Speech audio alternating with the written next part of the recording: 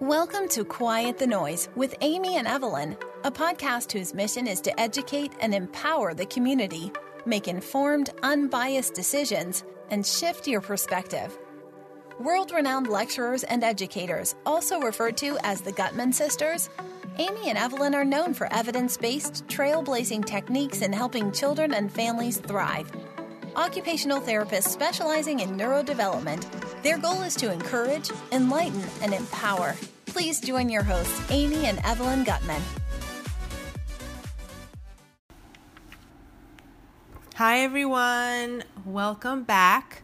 We're so happy to be here for the next episode of Quiet the Noise. For those of you who are joining with us for the first time, or hopefully you have listened to our other ones and are rejoining us again, this is Evelyn speaking, and I'm here with Amy. Hi, everyone. Hope you're doing well. And today we're going to talk about a really hot topic that's out there. There's a lot of buzz about the topic of reflexes and reflex integration, and particularly how reflexes can affect a child academically, behaviorally, emotionally, as well as physically.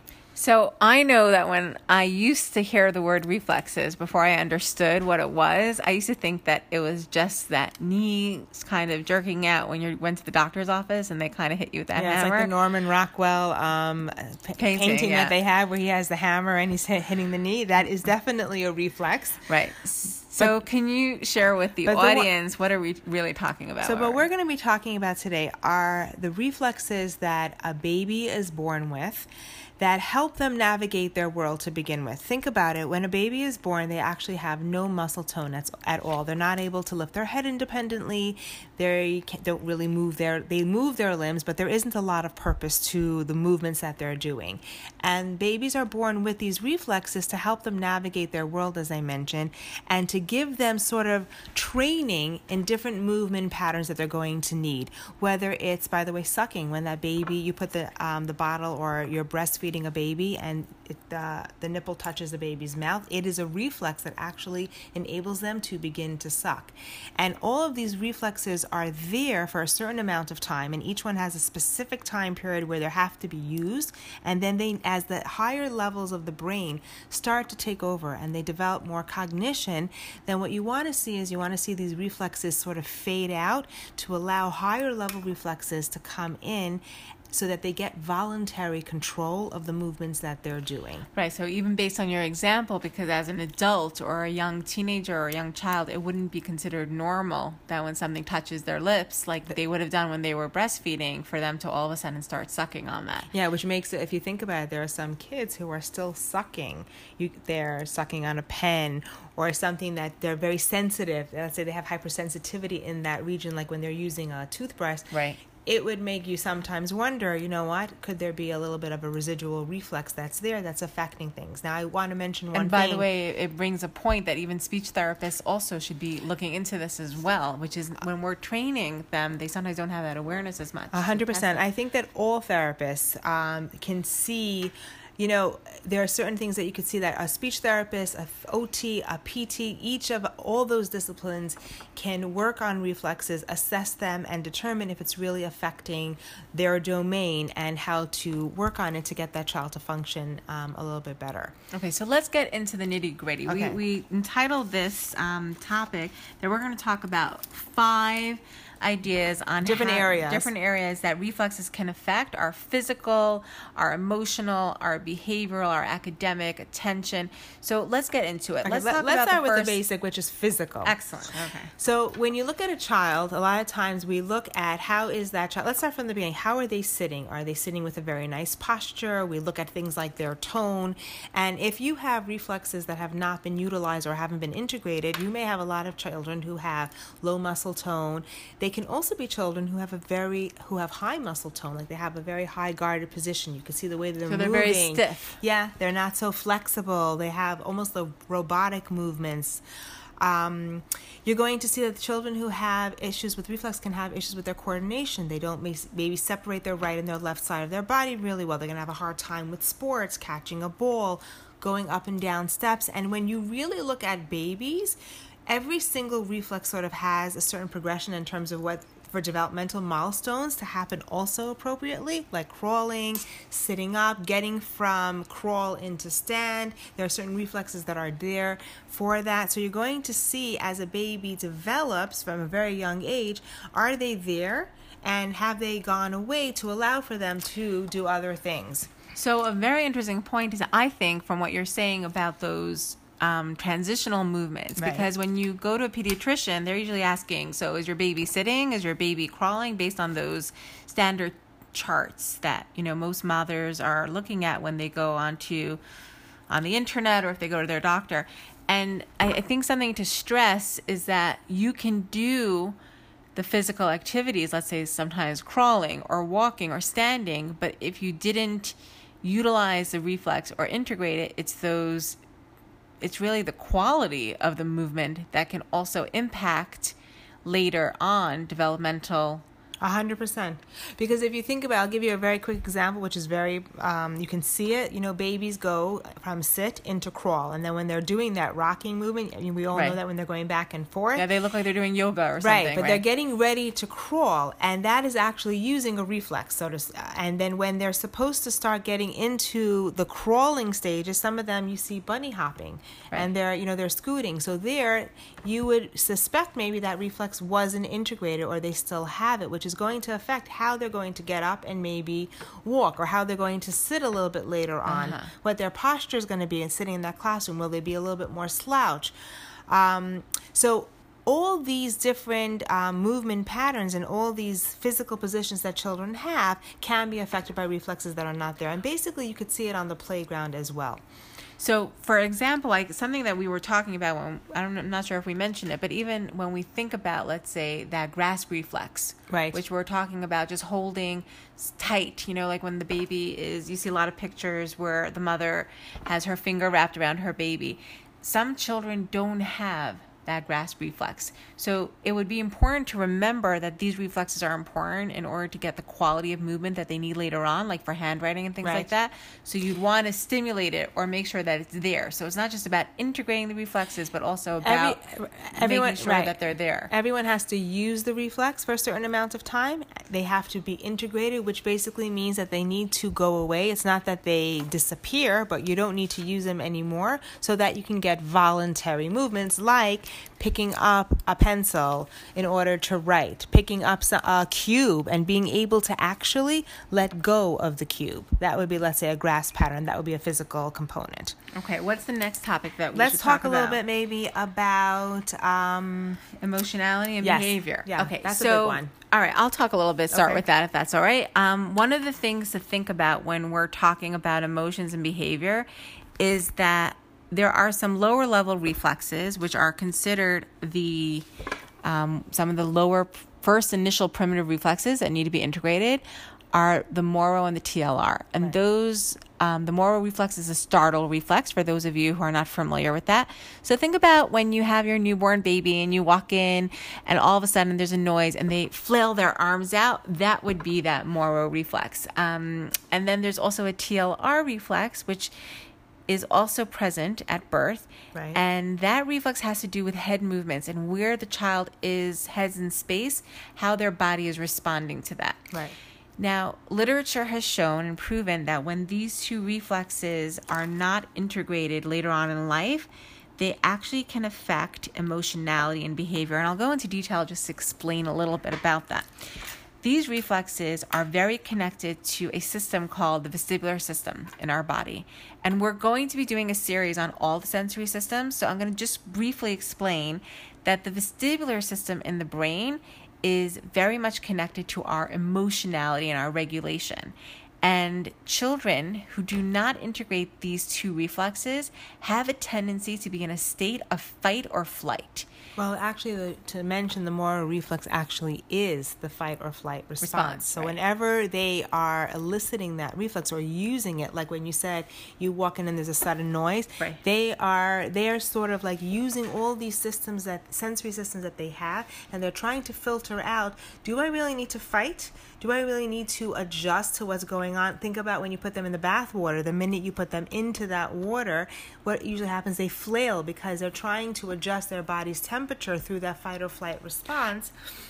to get the appropriate response. And if you think about it, it's a blessing, because 100%, it's protective, it's survival. Exactly. These babies are born, they've been in this protective womb 9 months, and all of a sudden it's like bam, they've got lights, they've got sounds, they've got smells, they've got all this stimulation, and they need to know how to protect themselves from that. It's too overwhelming.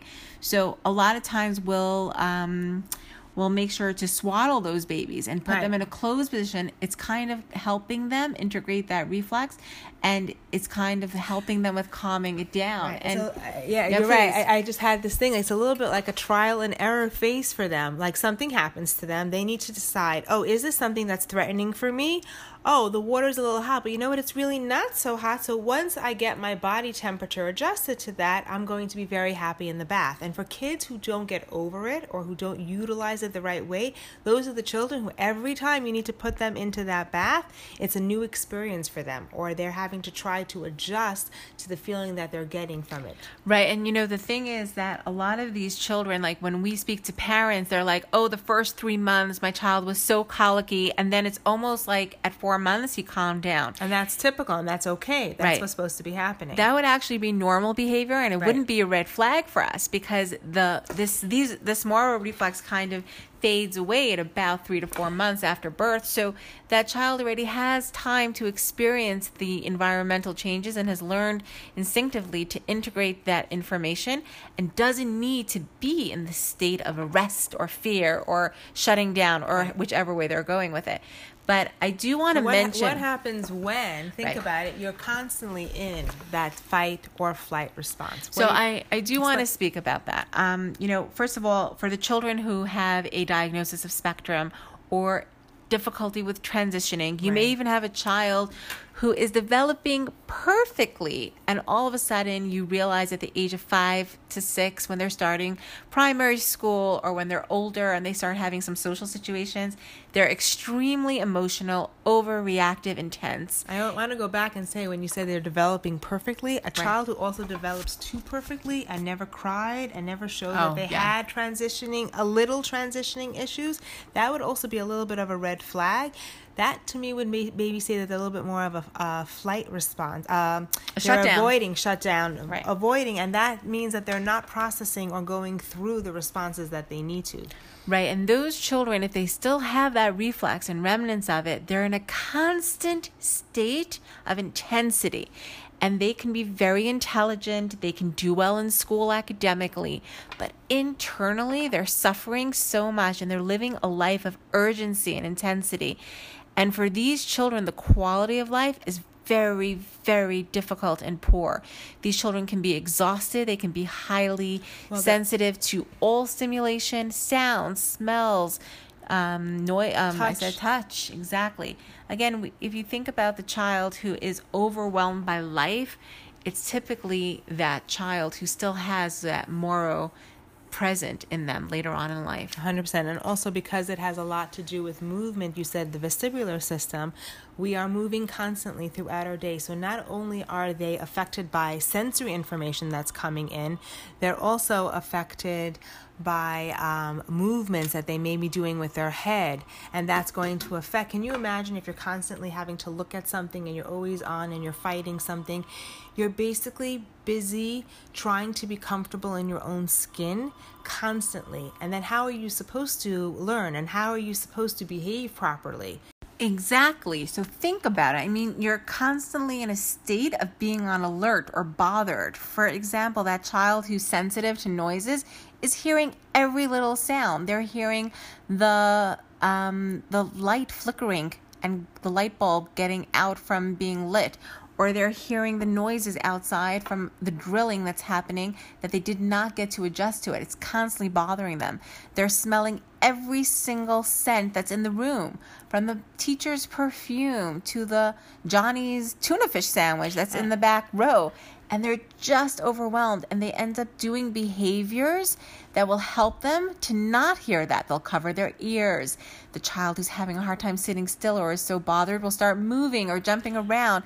And that's the child that gets sent to the principal's office when it had nothing to do with the behavior. It had to do with their physiology. It's almost when you see children like this, they maybe want to say, oh my gosh, what is that? What was that? And I have to tell you, some children who are on the spectrum and who are not, they can't filter what they have to say or how to behave properly. They will actually, like you said, say it.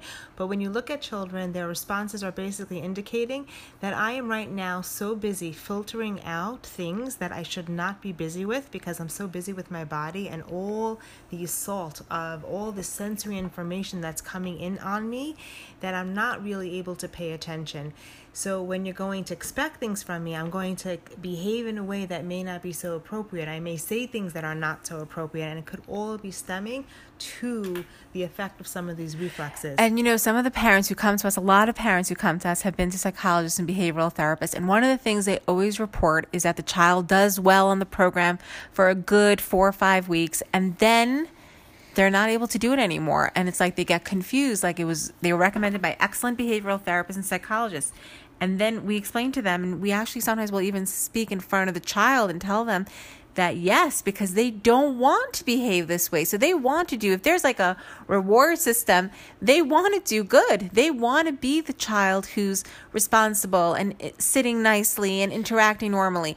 But we describe to them how for these children, it's just tiring. Yeah. Imagine constantly being on. That's what they're living, a life of the switch, the lights are on, and there's never a time of them being able to be internally calm. Yeah, there comes a certain point where as smart as these children are, and most of them really are very smart, they're not able to use their cognitive ability to deal with what they need to do because they're still so busy with physiological responses that their body is going through that affects them to sort of shut down and not behave properly. I think we can talk about this for a whole, and we could do a whole podcast if on this one.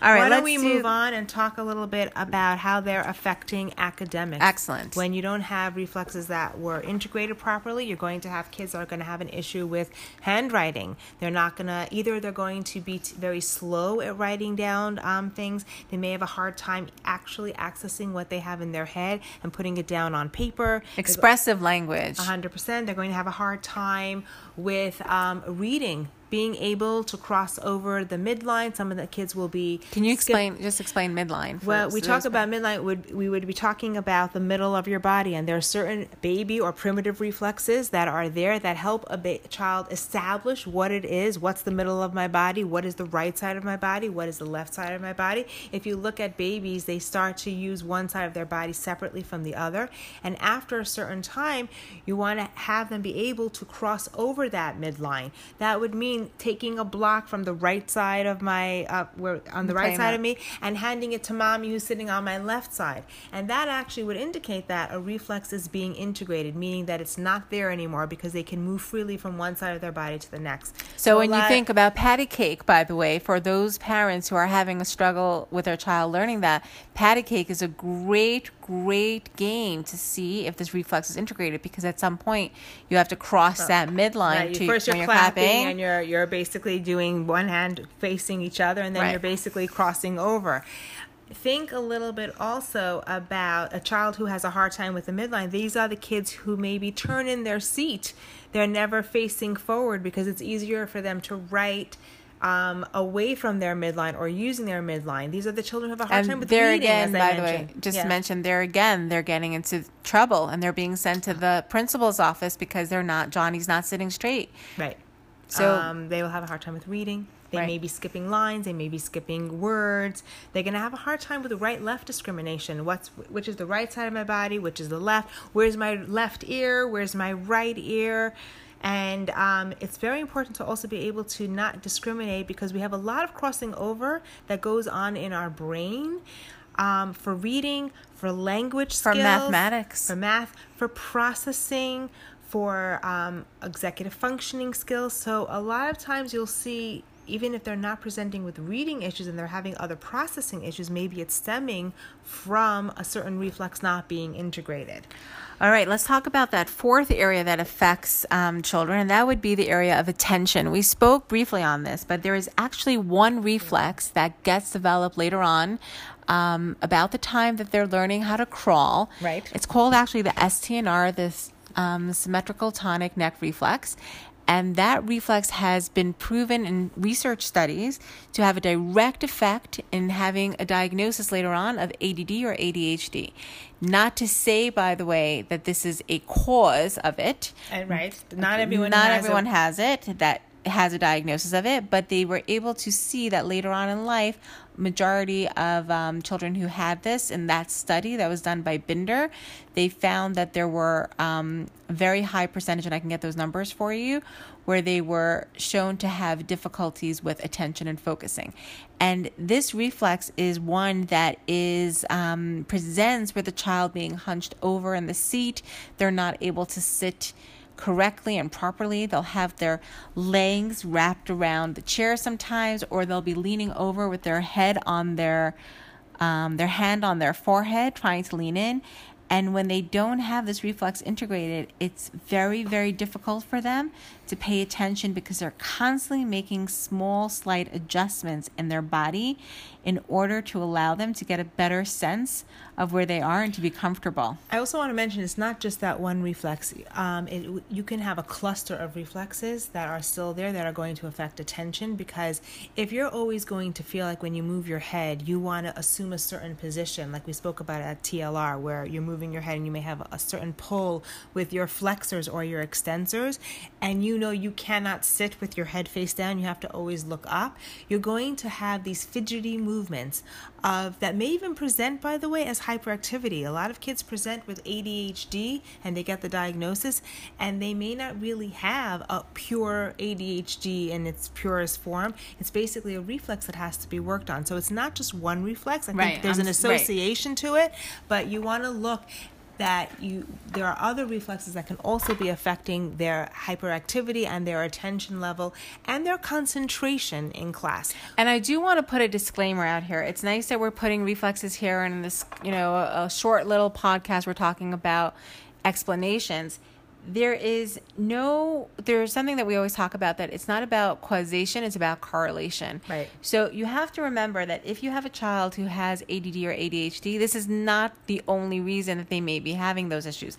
There may be an accurately discrimination between how much of their neurochemicals are being 100%. released. So it's a little tricky. I know I presented it as a way of explaining the reflex, but it's not something a lot of times like therapists are like, oh, this child has ADD.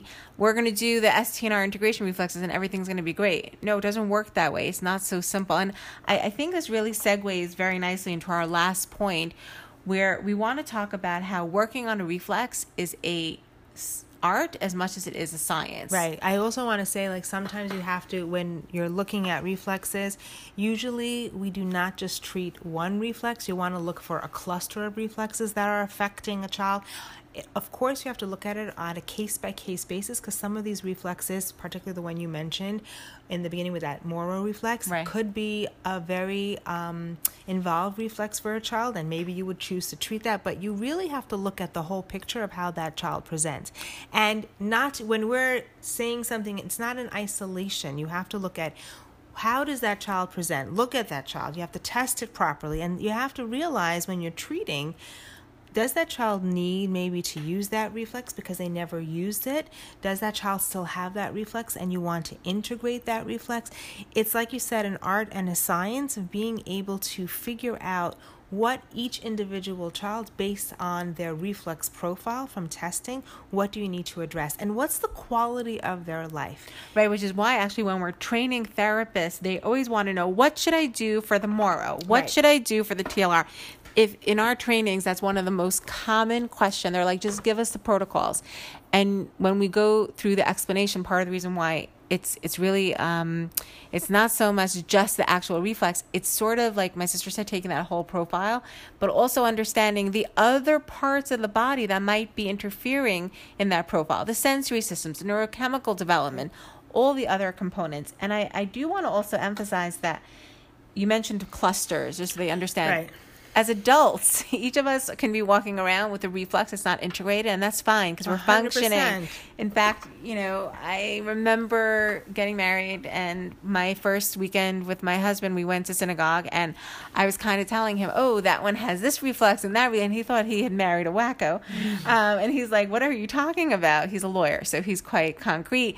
And I explained, you see, if you watch how Joe is walking, you can see a lot from that. And if you see how this one's walking, and, again, it doesn't mean anything. I also want to say, like, you probably have a certain eye, but I want people to know that when you're looking at adults, or even when you're looking at children, they're never going to present as a pure in the purest form of what that reflex is. Everyone knows you have a reflex, it's going to have a cause, something's going to happen, and it's going to have an effect. Children are not going to react the way you think that reflex is going to look. A baby may. Right. But we learn to protect ourselves because it will look kind of ridiculous when I turn my head to the right, then my entire body is going to go flailing to the side. So if you Google these reflexes tonight or today after listening to this podcast, you're going to see very specific pictures of how these children look when their reflexes are not.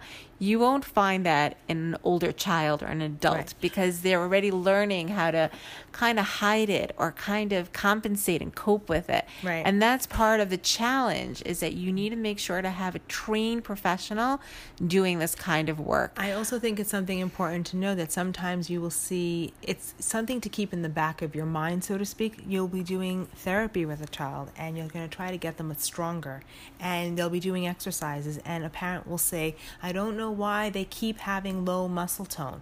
Well, maybe it's not the strength issue. Maybe there's a reflex that's affecting the ability to independently use certain parts of their body, and that's why they're not getting that muscle tone. I did vision therapy, and they're still skipping lines, and they're still having issues. Maybe they've done vision therapy, but they haven't really gone and treated the source of a reflex that's causing them to have an inability to use their eyes and their hands independently.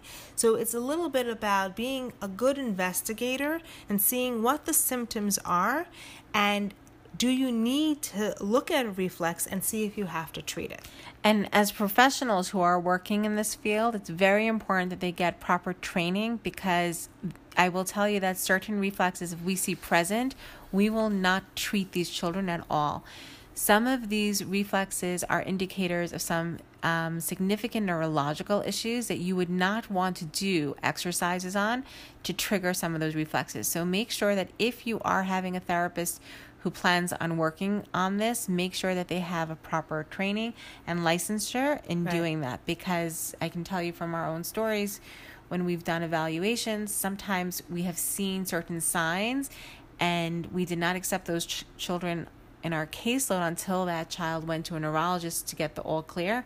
And there have been at times certain issues that the parents would not have known. So you just want to be able to be careful. Because remember, for some children and for certain diagnoses, for example, a child who has CP, they are going to for sure have some of their primitive reflexes there, because they need it. They're protective in nature. Right. They're there to help you survive, just as they did for the baby.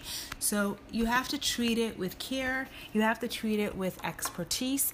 I think you have to treat it with a lot of patience, because it's not a fast thing in terms of reflex integration. Personally, I feel like sometimes I hear people are, I'm going to integrate that reflex in 2-3 weeks. I feel that we have found that that's not really something that's so doable. So you have to be slow but steady. And the beauty of doing reflex integration properly is that a lot of times you work on certain areas of reflex integration and other things just fall into place, because you've taken away the demands of that child being busy with their body, so they're able to do work with less effort. And that's a joy to see. Right. And when you hear us speak about different topics, you're always going to hear us speaking, you're going to hear soon about sensory integration and things like that, and neurochemical development. The bottom line is you want to get to the root cause, and this is one area. Don't think it's the only area. You might need that support of that psychologist. You might need that speech therapist to work on training them again how to articulate after they've learned how to use those tongue muscles and mouth muscles a little bit more naturally.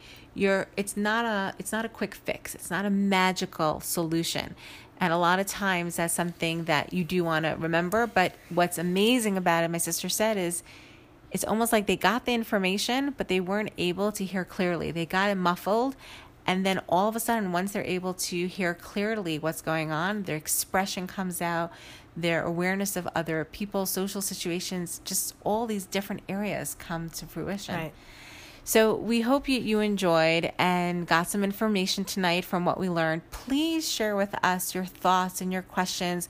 You can let us know if there's any area of this particular topic that you'd like to learn a little bit more. Send us an email.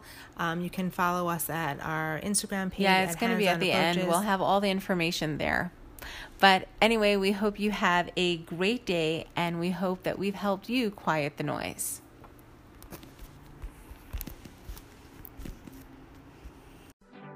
We hope you enjoyed and learned something new to take with you and help your families. Be sure to follow us on Instagram at Hands On Approaches, or visit our website at www.handsonapproaches.com to learn more about this podcast's topic. If you are interested in having your questions featured on the podcast, or to ask your question live, please email us at info@handsonapproaches.com. Please note that none of the information discussed on this podcast should be viewed as medical or psychological treatment. If you are concerned about your child or an adult in your life, please seek out professional help and resources. Thank you for joining our podcast. Please be sure to leave a review or comment so that we can continue providing you quality education.